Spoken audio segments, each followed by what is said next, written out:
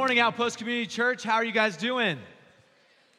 Oh my goodness, man. I miss the youth days because when I say how you doing, everybody starts screaming and throwing stuff at me.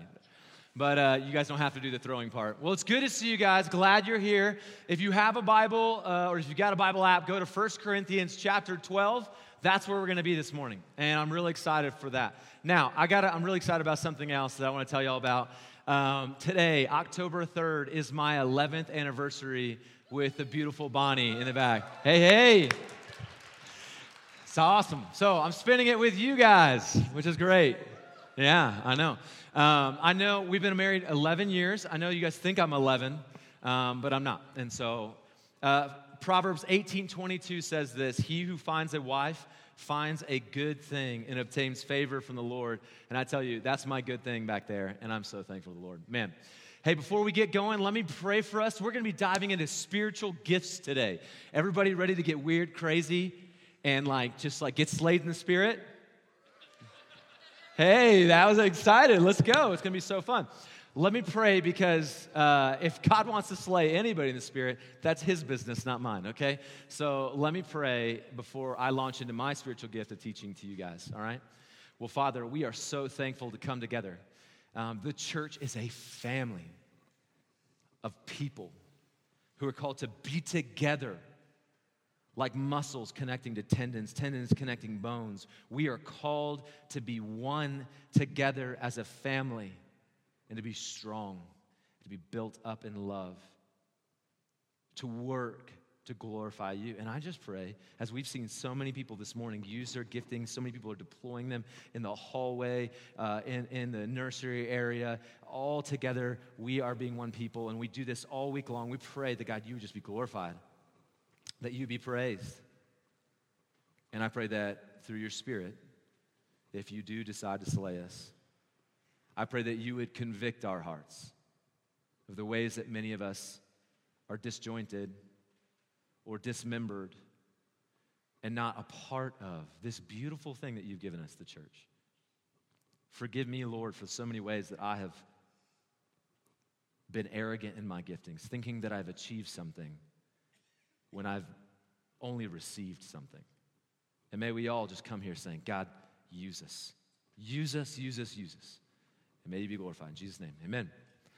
All right, 1 Corinthians 12. I tried to find this video, and when you can't find a video on YouTube, it just leads into an hour of distraction clicking on other videos. So I didn't find it, so I'm not going to play it. But I remember I saw this video a long time ago. It was talking about, I was interviewing this athlete in a locker room, and they're talking about why they lost, and he's just blaming the whole team. The whole reason why they lost, and they're like, is because of everybody else. And he goes, so the interviewer says, hey, there's no I in team. He's like, yeah, there's no I in team, but there's a me. And here's the thing. If you were to ask people, what is the thing that is destroying the church? What is challenging the church the most? I think a lot of people would probably say, well, maybe it's atheism. Atheism is the biggest problem that we're facing in the church. Or maybe you would say social media. It's killing the church, social media. Maybe it's legalistic churches or hypocritical Christians. Maybe Bible illiteracy. Now, all of those things, I think all of us would agree, are some legit challenges that we face as the church. But I think that one of the greatest challenges that we face as the church is radical individualism. Or as we've been talking about in our walk through 1 Corinthians, Gnosticism. Gnosticism, if you don't know, is just basically a self-gospel. It's a gospel that's all about me. I love me, some me, okay? It's a mirror gospel, okay? And what Gnosticism is it attempts to retain the fruits of Christianity and the comfort of faith while at the same time maximizing my own autonomy and my own authority, okay? So in the teaching of Gnosticism, we hear that we are commanders of our own destiny, that we only need to discover who we are and maximize the resources around ourselves. It's the opposite of to live as Christ, to die as gain. All right? It's the enemy of take up your cross and follow me. Follow Jesus. Let him be the authority and us in submission to him. Like, why would you even submit to God in the first place? I mean, look around at the world and the brokenness. If he's created this, and it doesn't seem like he's doing anything to fix it, why would you bow down to him? You know what? You should find something better to bow down to. And who better than you? All right? Who better than you? And here's the thing. The culture say, man, go find out who you are. You're a good person to bow down to. And I think most of us go like, man, I don't even know who I am. In fact, the more I discover about who I am, the more I don't like who I am. I don't even know who I am. And the culture responds and says, hey, that's totally fine. Just take some time to find out. Distance yourself from relationships. Distance yourself from jobs. Distance yourself from anything that is an obligation to saying, hey, we expect this of you. You're like, no. If they're expecting something of you, distance yourself from them. Go get your VW van and hit up the West Coast, all right? And find you. Apparently, everybody is on the West Coast, and you just got to get there and find yourself.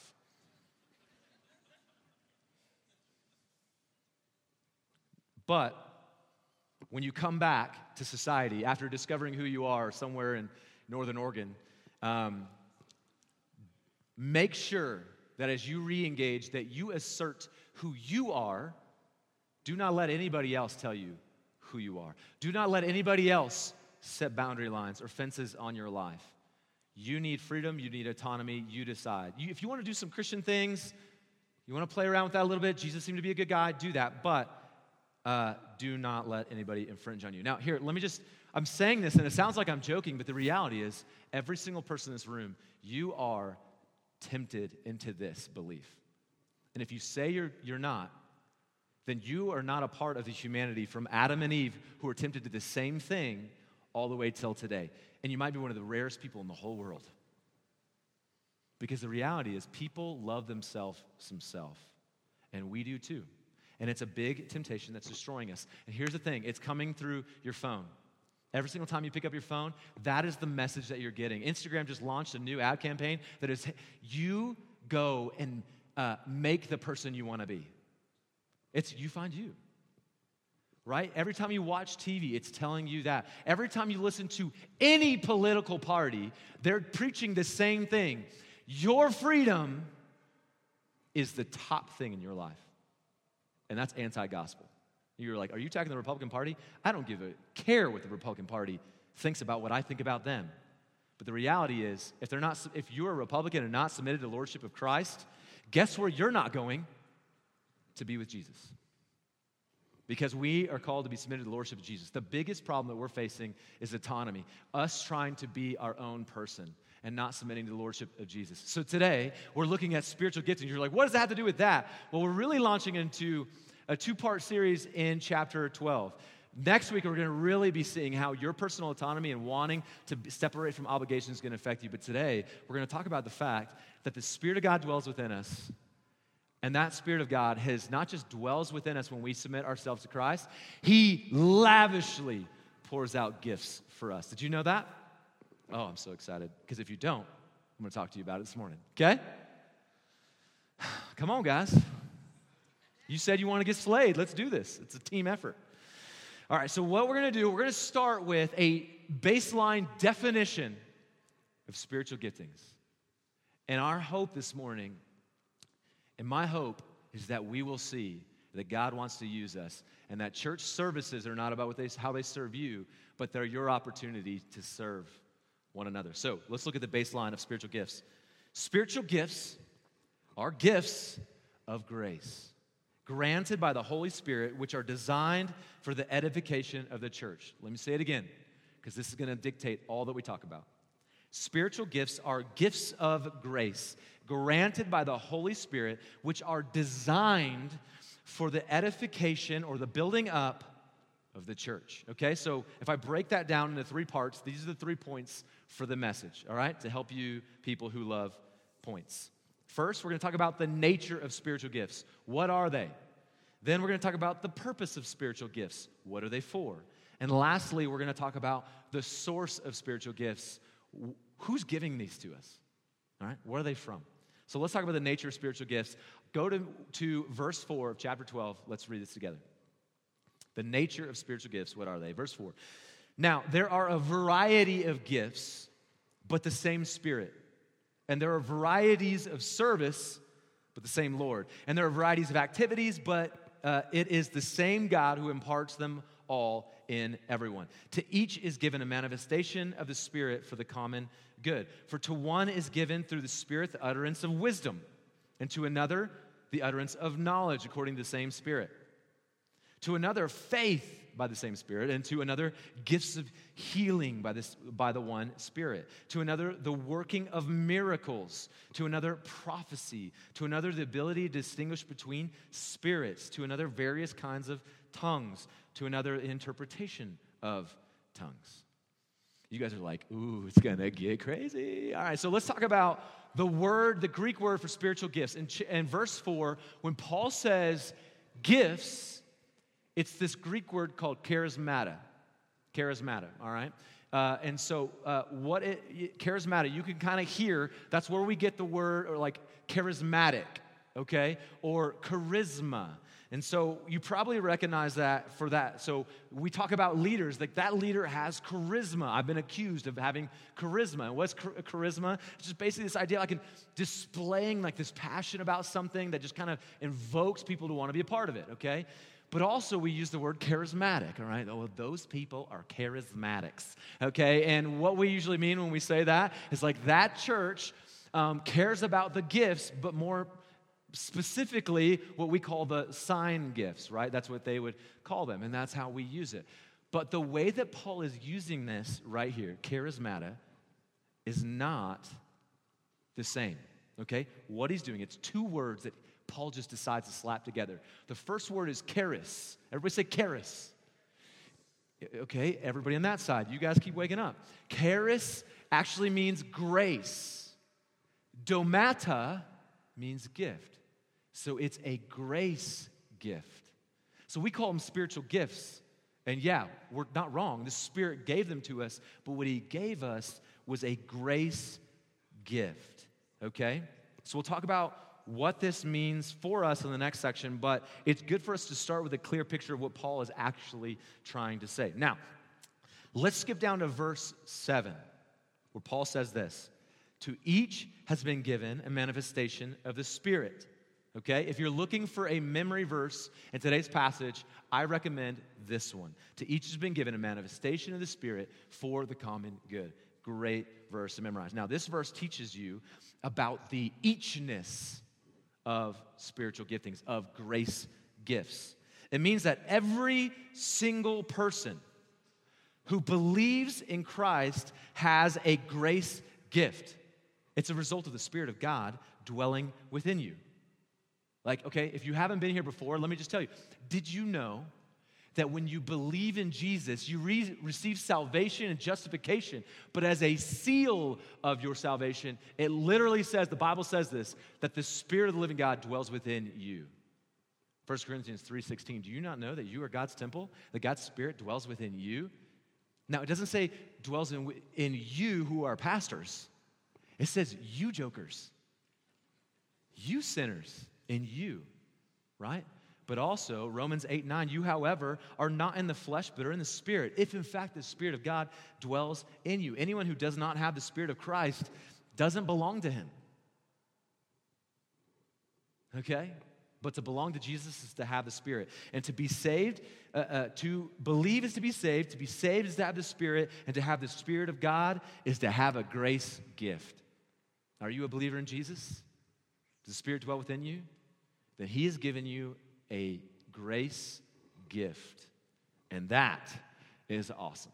Now, I want to talk, so we just talked about that's the eachness. Now, let's talk about the gifts. Y'all ready to dive into the gifts and what they mean? Okay, so we're going to look at the gifts that are in this passage specifically, but there are 4 other passages that list off the gifts. I do not have time to talk to you about every spiritual gift in there, nor do I believe that the gifts listed in Scripture are exhaustive, okay? Meaning, that's not all the gifts. All right? So let's dive in. Okay. First one that's mentioned in this passage is utterance of wisdom and knowledge. This is a spiritual gift. This guy can speak wisdom and speak knowledge. So this one, I would include in what's more commonly referred to as the grace gift of teaching, okay? I believe that I have the gift of teaching. It's been affirmed by others, and that's the gift I have. And so that's why I'm up here trying to deploy that for you, okay? It's a unique ability of communicating the Word of God, expounding it and unpacking it, its truth, and imparting it to others for knowledge and understanding. So hopefully, if I've got the gift, you leave here going, I understand that a little bit better. Thanks, Greg. Thanks, Lord, okay? So that's that. Now, faith. What's the gift of faith?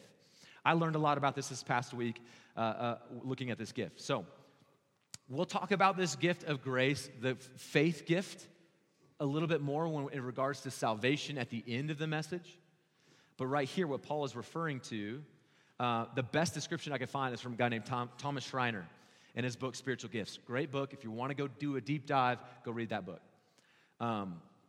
He says this: the gift of faith must refer to an extraordinary faith and vision for the future, okay? A faith that can, quote unquote, move mountains. This is something that many visionary type people have that helps them believe and impart the belief into other people. I've also been, when I read it this way, I've been accused of this. Like literally, Jake Williams told me the other day, he said, Greg, one of your problems is that you really believe in people. And I was like, what? How's that a problem?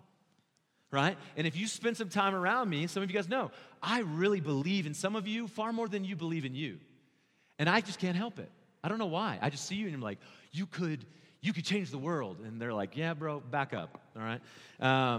But that's what the gift of faith is, all right? Let's move on. Healings and miracles. Okay.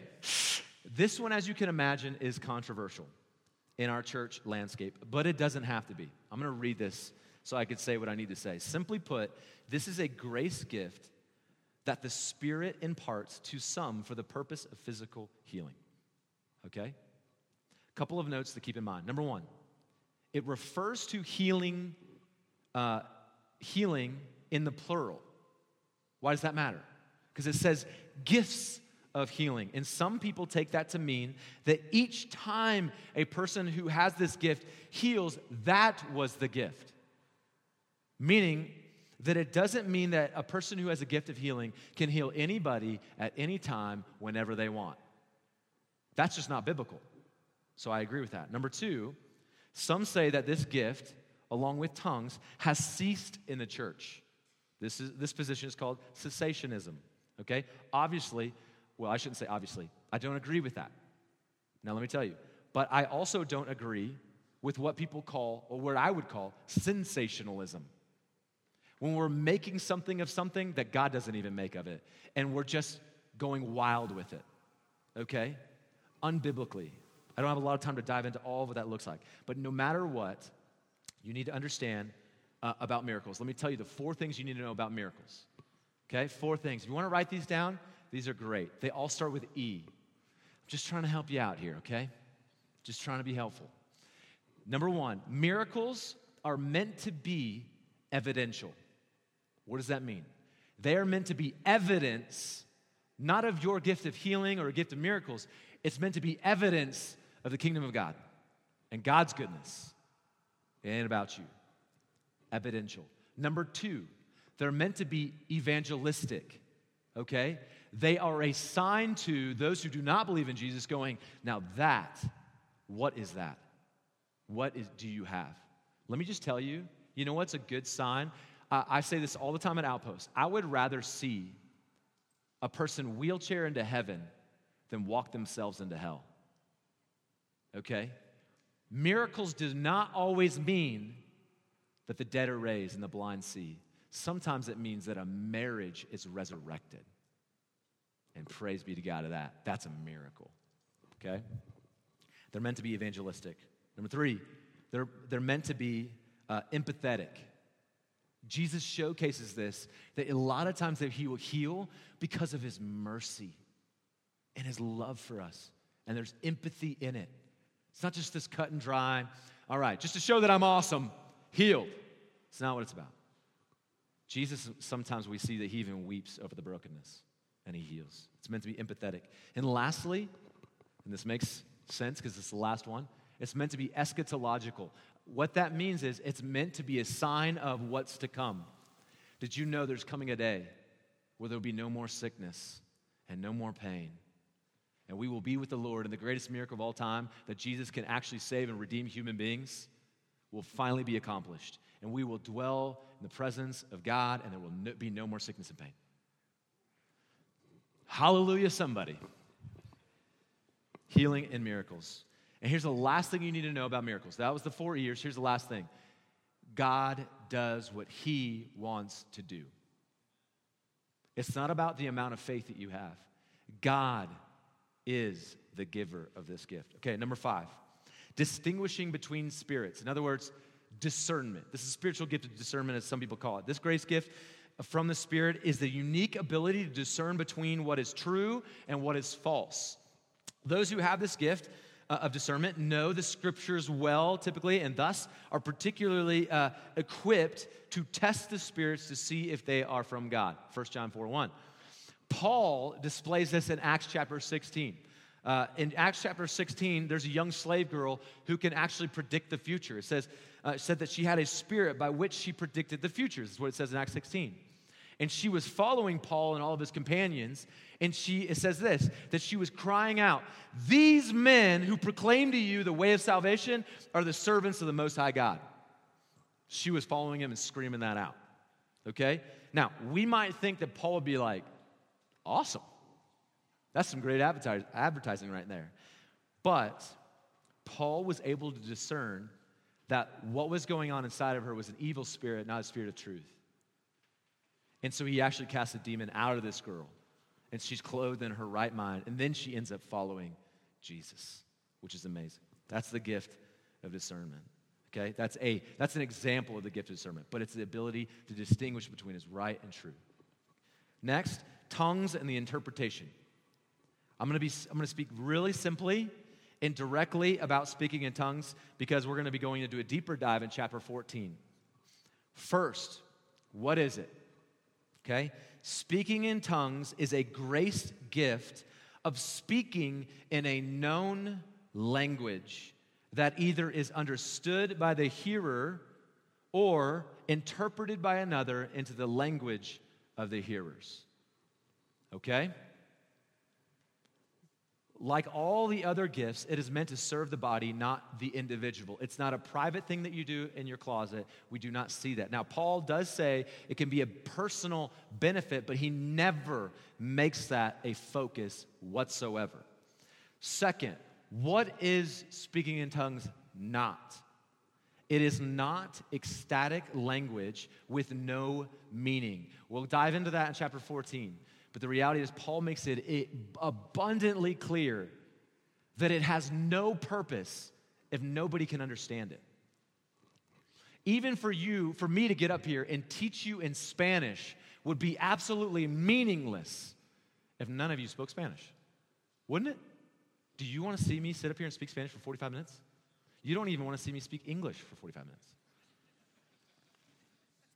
That's not what it is. So but listen, the reason that Paul brings this gift up in chapters 12 through 14 is because the Corinthian church had a fascination with speaking in tongues. And as we'll talk about in our next point, they elevated speaking in tongues, seeing as whoever had it had the special favor of God. And that's a problem because they don't. Okay? We'll dive into that here in a little bit. Now, those are the gifts. I've explained them to you. Speaking in tongues, I'll say one final word. It's the ability for me to speak in a language that for somebody else, they get to hear the gospel in their own language, get to hear truth in their own language. They're edified in their own language. Okay? God does it, we see in Acts chapter 2, and he does it in a way. I'm not even going to go into it. You know what? That'll be a couple weeks. I got tempted to go there. I'm not going there now. All right, let's keep moving. All right. These are the gifts mentioned in 1 Corinthians 12, but there are also other places. So if you want to write down some options to go read, Ephesians chapter 4, we see that God gifts the church individuals who are gifted in certain ways. Romans chapter 12, we see some. 1 Corinthians 12:28, which we'll talk about next week. And some of the other gifts are this: helping in service, administration and leadership. I love that administration's in there. Praise the Lord. Exhortation, giving, mercy, evangelism, and apostleship. These are all gifts. that God gives to his church. Here's the thing. If you're a believer in this room, you've got one. You've got one. You have been gifted by God, and that's amazing. You know, a beautiful picture of this is we're putting together right now something called the care team. And so this past couple of weeks, we really just sat down and we talked about what would it look like to put together a team of people who can care and meet the needs of people who are in need, in crisis, or who just need discipleship, or whatever the case may be. And so we're looking for somebody who is gifted in a certain way that can help us develop foster care families in the family of Outpost and respite homes in the family of Outpost so that we can care for those who are being removed from their home. And they could come into not just a home, but a community of believers who are going to love and care for them.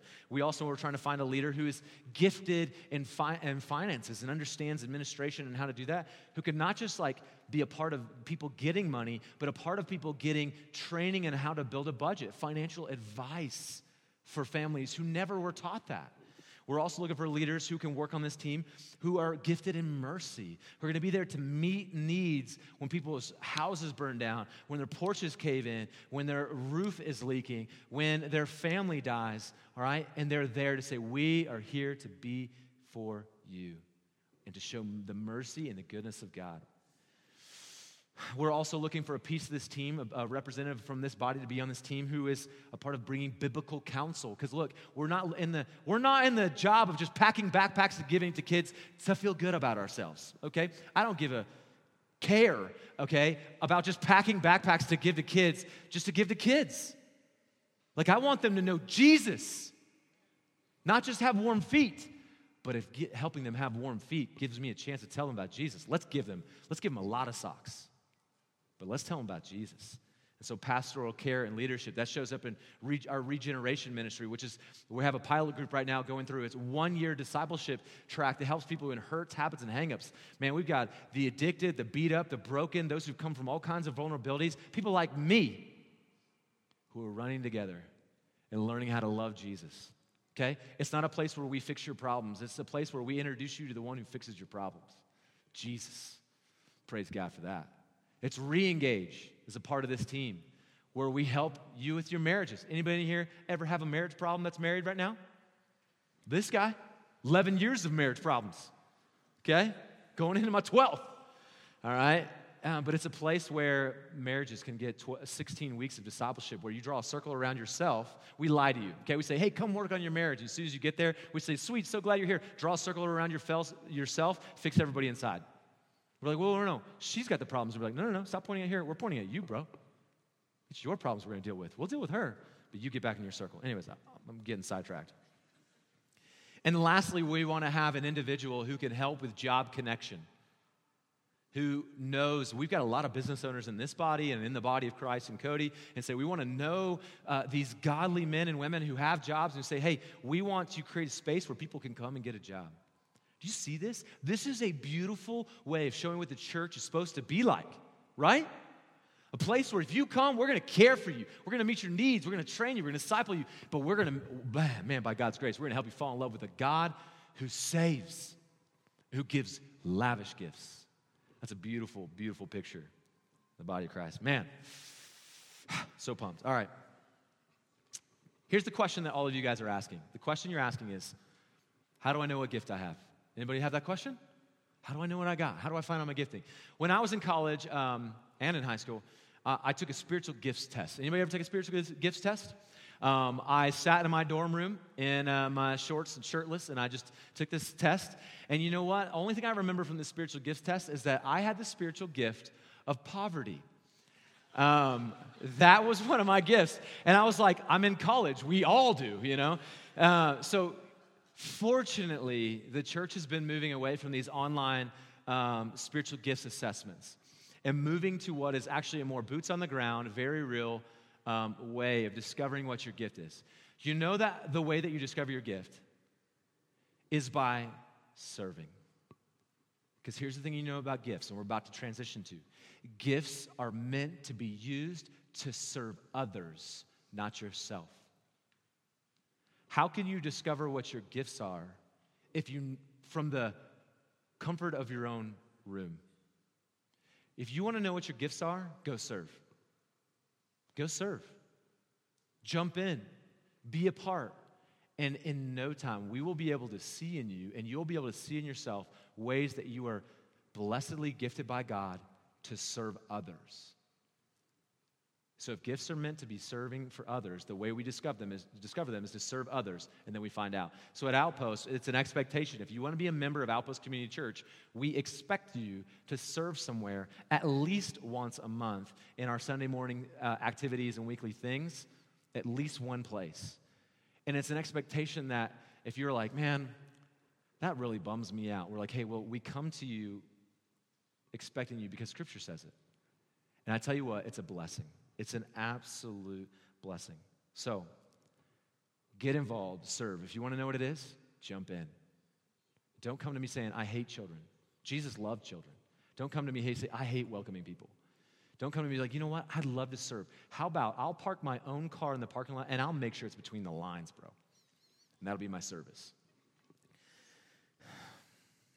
Spiritual gifts are Spirit-empowered grace gifts, ministries, and activities that are for a purpose. Let's talk about the purpose of spiritual gifts. 1 Corinthians 12:7, go back to that. It says this, to each has been given a manifestation of the Spirit for the what? Say it again, for the what? For the common good. Go down to verse 11. Verse 11 says this, all these are empowered by one and the same Spirit, who apportions to each one individually as he wills. So, these are meant for the common good and for the will of God. Or another way to say it, for the glory of God. If you go to Ephesians chapter 4, verse 11, it says this, and he gave to the apostles, the prophets, the evangelists, the shepherds, and teachers to equip the saints for the work of ministry, for building up the body of Christ. So from what we see in Scripture, we could see that the spiritual gifts are meant to be used, okay? They're meant to be used for the common good in the building up of the body of Jesus. So let's talk about the proper use of these gifts, okay? Let me remind you. So if you're saved, if you have the Spirit, then if you have a spiritual gift, then that gift is meant to be used to serve others in the church for the common good. So Romans 12, verse 4, listen to this. For as in one body we have many members, and the members do not all have the same function. Not only is there an eachness, but there's a diversity. Thank goodness. So we, though many, are one body in Christ and individually members of one another, having gifts that differ according to the grace given to us. And then it says this, let us use them. So, if you want to know what's the proper use of your gifting, the proper use of your gifting is it's in service to others, it's to build them up, and you just got to use it. It's really that simple. Find out what you've got. You find out what you got by serving and deploy it. Now, I want to spend a lot more time in talking about improper use. Let's talk about improper use of spiritual giftings. Number one, improper use for spiritual gifting is when you use it for self-glory. Okay? This is the worship leader who is gifted, right, by the Lord to lead us. But man, they make it about themselves. This is the pastor who's more proud of his own gifting than he is edifying the body, and it's about him. When people say, man, what a great message, good job, he goes, yep, I'm pretty awesome. Our spiritual gifts are not to glorify you. They're meant to glorify God through others, okay? It's not about self-glory. It's meant for others. Number two, this is a huge problem. It's a problem for Corinth. When we overvalue one gift over another, this is dangerous. This is dangerous.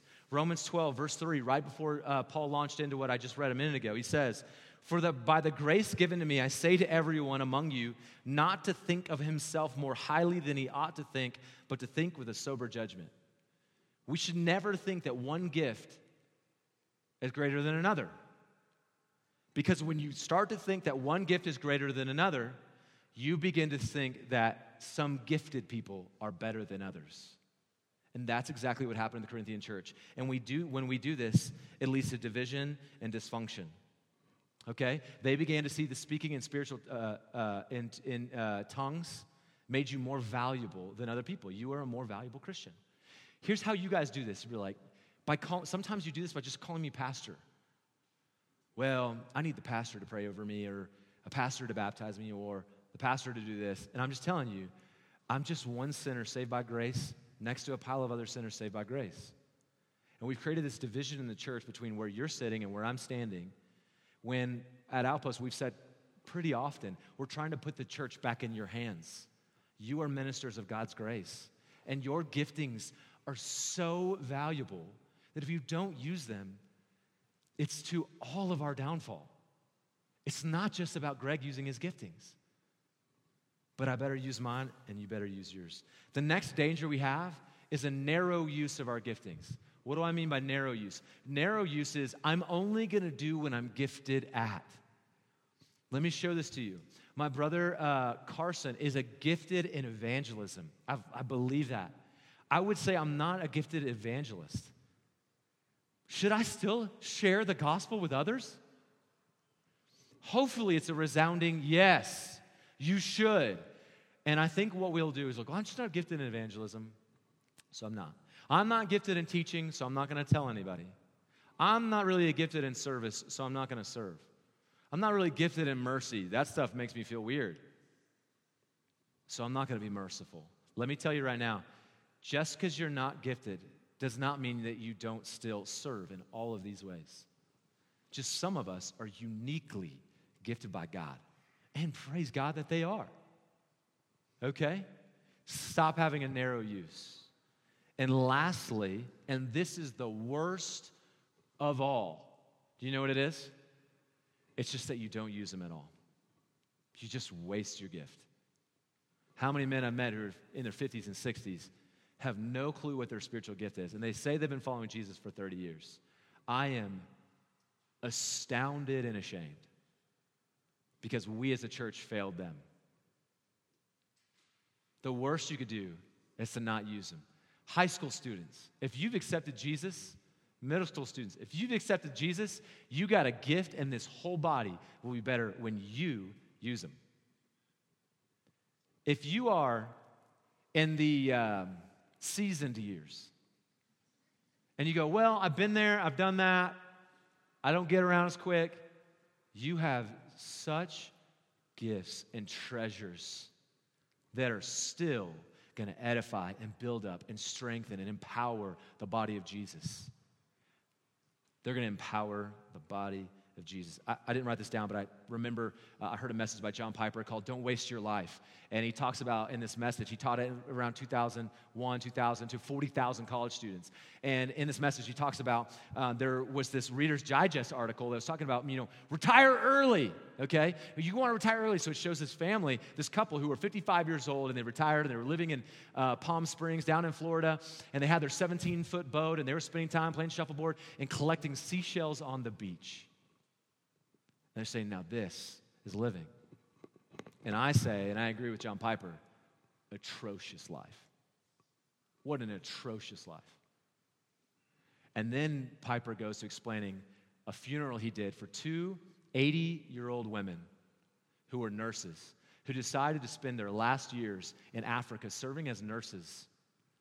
And one day, as they were coming around a bend on a mountain, their brake line goes out, and their car flies off the cliff and explodes and kills both of them. And he says, now that is really living. I'm telling you, older folks, we need you more than you can imagine. And you are valued here at Outpost. Deploy your giftings. Deploy them. Young people, deploy them. Each of these is common. And now here's what I want to tell you guys. Guys, there's grace. There is so much grace if one of these applies to you. So much grace if one of these applies to you. If you repent, confess your sin, and get to work. Man, there's so much. Now, here's the thing. Even if you don't, God's grace is still there, isn't it? Praise God. But may his grace motivate you. So, what if I still don't know what my gifting is? Well, we already talked about it. Get to work. You'll find it out. Where should I deploy my gifting if I want to deploy it here at Outpost Community Church? A great way is to send us an email or just go ask somebody, all right? We used to say something when I worked for a Christian camp. If you see a need, fill a need, even if it makes you feel uncomfortable, all right? I tell you what, kids can make you feel uncomfortable. But man, Jesus loved the kids, and he pushed Peter's face out of the way and said, get that kid up here closer to me. 1 Peter 4:10, as each has received a gift, use it to serve one another as good stewards of God's very grace. This is a family, and we are all have family chores, and that's all right. If everyone uses their grace gift as good stewards of God's very grace, there will be life and flourishing in the body of Jesus. People will grow in knowledge and wisdom. Faith will be increased. People will come to know Jesus. Sin will be defeated. Lives will be healed. And God will ultimately be glorified. Do you guys want that? Okay, then you need a person to decide to go for that. I can't decide for you. I just preach. But if we don't do that, all we're going to have is division on top of division. Lives will continue to be unchanged and unchallenged. People will turn away from Christ to the world's advertisements for life, which are just death. And hopelessness will wreak havoc on our marriages and our teenagers who are killing themselves and in everyone. Healing from hurts, habits, and hangups will never come to fruition. And worst of all, God, the God of wonderful grace, will be dishonored by his people. Hey, as me and my house, we'll serve the Lord. You make your decision. But Mark 10:45, let me tell you, for even the Son of Man came not to be served, but to serve and give his life as a ransom for many. I'm amazed that we have to convince people to serve when they say they believe in a Jesus who was screaming out when his hands were nailed to a piece of wood for them. Like, are you crazy? How long do you have to be in church and listen to messages before you have to be convinced to live like Jesus? Man, I hope the Spirit of God slays you in this particular spot. How selfish we are, which this leads us to our next point, and I'm losing my mind. Here we go, let's go. It says this: you need to understand who is the source of these giftings. The source of the giftings is God, okay? Is God. And the fact that it's a gift means that it was given, which means that you didn't do anything to get them. We live in a culture where we say we give gifts, but they're always given at points of achievement. You graduated from high school, so we give you a gift, right? You got married. You achieved marriage, I guess. We gave you a gift. You retired, so we give you a gift. All of our gifts seem to happen at times when it's around achievement. So let me talk to you about the challenge when it comes to understanding the source of our gift. The greatest challenge I talked about at the very beginning, it's radical individualism and achievement culture. This is such a destructive and distracting thing for us. Individualism will distract and disunify the body, and which we'll dive deeper into next week. But the general idea is simple. If we begin to believe that services at a church are ultimately about us, then we'll begin to assess every activity in ministry through the lens of how it serves us. And when you begin to do that, you begin to do what every distracted believer does. You start to complain. It's a bit cold in here. Do they realize how echoey this building is? Do you realize how loud the worship is in the front row? I'm never coming back here. Greg jokes too much in his sermons. That drives me crazy. He goes long all the time. And then what you do is you do one of, I think, the most atrocious sins in Cody, Wyoming. You gossip. Man, they're just this way, or they're that way. Or their service time's a little too late to ruin my day. Whatever the case may be. You start to gossip. May God convict you. We begin to ignore the invitations to serve. People will say, hey, we've got opportunity. But because your perspective is it's about you and not about how you can build the kingdom of God and glorify God through serving others, deploying the gifts that he gave you, you begin to ignore these invitations. You go, I never got that email. Never got that email. It's like, should I have to email you? C, or 3. I just said that one. 4, we stall on serving while we wait for desirable service areas. I just don't see any place that really fits me. I do. It's another church in some other place. That's what's going to fit you. So this is the last one, is that people leave. People leave. And here's what I want to tell you. If serving and being a part of the body of Christ, which is an expectation of Scripture, not Greg, if you're like, man, I just don't like that expectation, you want to leave, I want to tell you something. Here's my invite. I invite you to go somewhere else. If serving and being part of the body of Christ, whether it's you're a member or not, if that's a problem for you, I invite you to go somewhere else. Your presence does not affirm me any way. And in fact, it might be better for us if that mindset would leave here. Because what those who are killing themselves in our community need most of all is a group of people who say they follow Jesus, living like Jesus, laying their lives down for others radically. That's what they need. But instead, we're like the Pharisee, or we're like the religious leader and the Levite who see the man beaten half naked on the side of the road and go, I just don't have time for that. While the Good Samaritan, the good Californian, who you critique, gets off of and gets down there and shows mercy and deploys his giftings and rescues somebody's life. So I invite you to go somewhere else. I love you. It might be the best thing for you. Okay. I want to root this finally at the very end in the foundation. And I want to root it in the grace of God. Because I don't want to guilt you, and I'm not trying to manipulate you. I want God's goodness and grace to be the thing that motivates you. So let's go to chapter 12, verse 3. Chapter 12, verse 3. And I want you to understand this. Let me read verses 1 and 2 so you see the context. Now, concerning spiritual gifts, brothers, I do not want you to be uninformed. I want you to understand this. You should be able to understand it. You know that when you were pagans, you were led astray to mute idols, however you were led. These things, they robbed you of life. They didn't give you anything. They were a waste of your time. Therefore, I want you to understand that no one speaking in the Spirit of God ever says Jesus is accursed, and no one can say Jesus is the Lord except in the Holy Spirit. Let me read that to you again. No one can say Jesus is Lord except in the Holy Spirit. When I'm talking to somebody about how to come to know Jesus and be a believer in Jesus, I take them to Romans chapter 10, verses 9 and 10. Anybody know what that says? It says, if you confess with your mouth that Jesus is Lord and believe in your heart that God raised him from the dead, you will be saved. And what did this just say? No one can say that unless the Spirit of God helps them. Friends, we didn't achieve our salvation. We needed help even making the decision. In fact, if you say that you deserve to be in this room, I had a cop tell me one time, I don't know if I want to go to church because there's some people in there that I've arrested. And he was saying, they don't deserve to be there.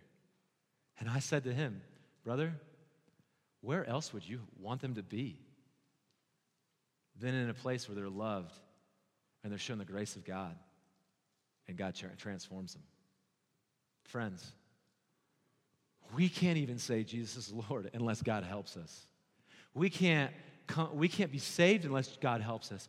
We cannot use our spiritual giftings unless God gave us a gift. And then we can't use them unless he helps us deploy those giftings. Guys, we are utterly dependent on the God of grace. Are we not? But praise be to God that he has not abandoned us. Let me explain something to you. If God separated himself entirely from this cosmos and didn't help you come to Christ and you're about your free will, let me tell you, if he removed himself entirely, there was no word of God, no one to disciple you, nobody to show you the way, nothing at all. You know what that is? That's a literal description of hell. It's a place where God and his presence and his goodness and his mercy and everything doesn't exist. And he's not there. And I'm telling you, it's a place that you will not find God. I don't care how much free will you have. So praise be to God who finds us and helps us find him. Let me pray. Jesus, thank you so much for rescuing and redeeming a sinner like me. A man who was addicted and broken and beat down and had hurts, habits, and hang-ups that were destroying me and destroying others. I was abusing and manipulating others for my own gain. And you, in one radical act of giving of self, paid for every single one of my sins and every single one of the sins of my friends in this room. We worship you and we praise you. You are good. And I pray that we as a group of people will not just live that way because we were told to, but because we desire to, and in light of the rich love that you've extended to us. Spirit of God, work in me and in this people in this room to will and to work for your good pleasure. And I pray that mercy will be shown to people who need mercy. I pray leaders will lead with zeal and godliness. I pray those who can speak in languages would declare the glory of God in other languages. I pray those who are gifted financially and in worship and in care and in administration, that they would deploy those, and that every single one of us would get better and better and more like you, Jesus, for your glory. And may we be strong. All praise be to you, Jesus, maker of heaven and earth.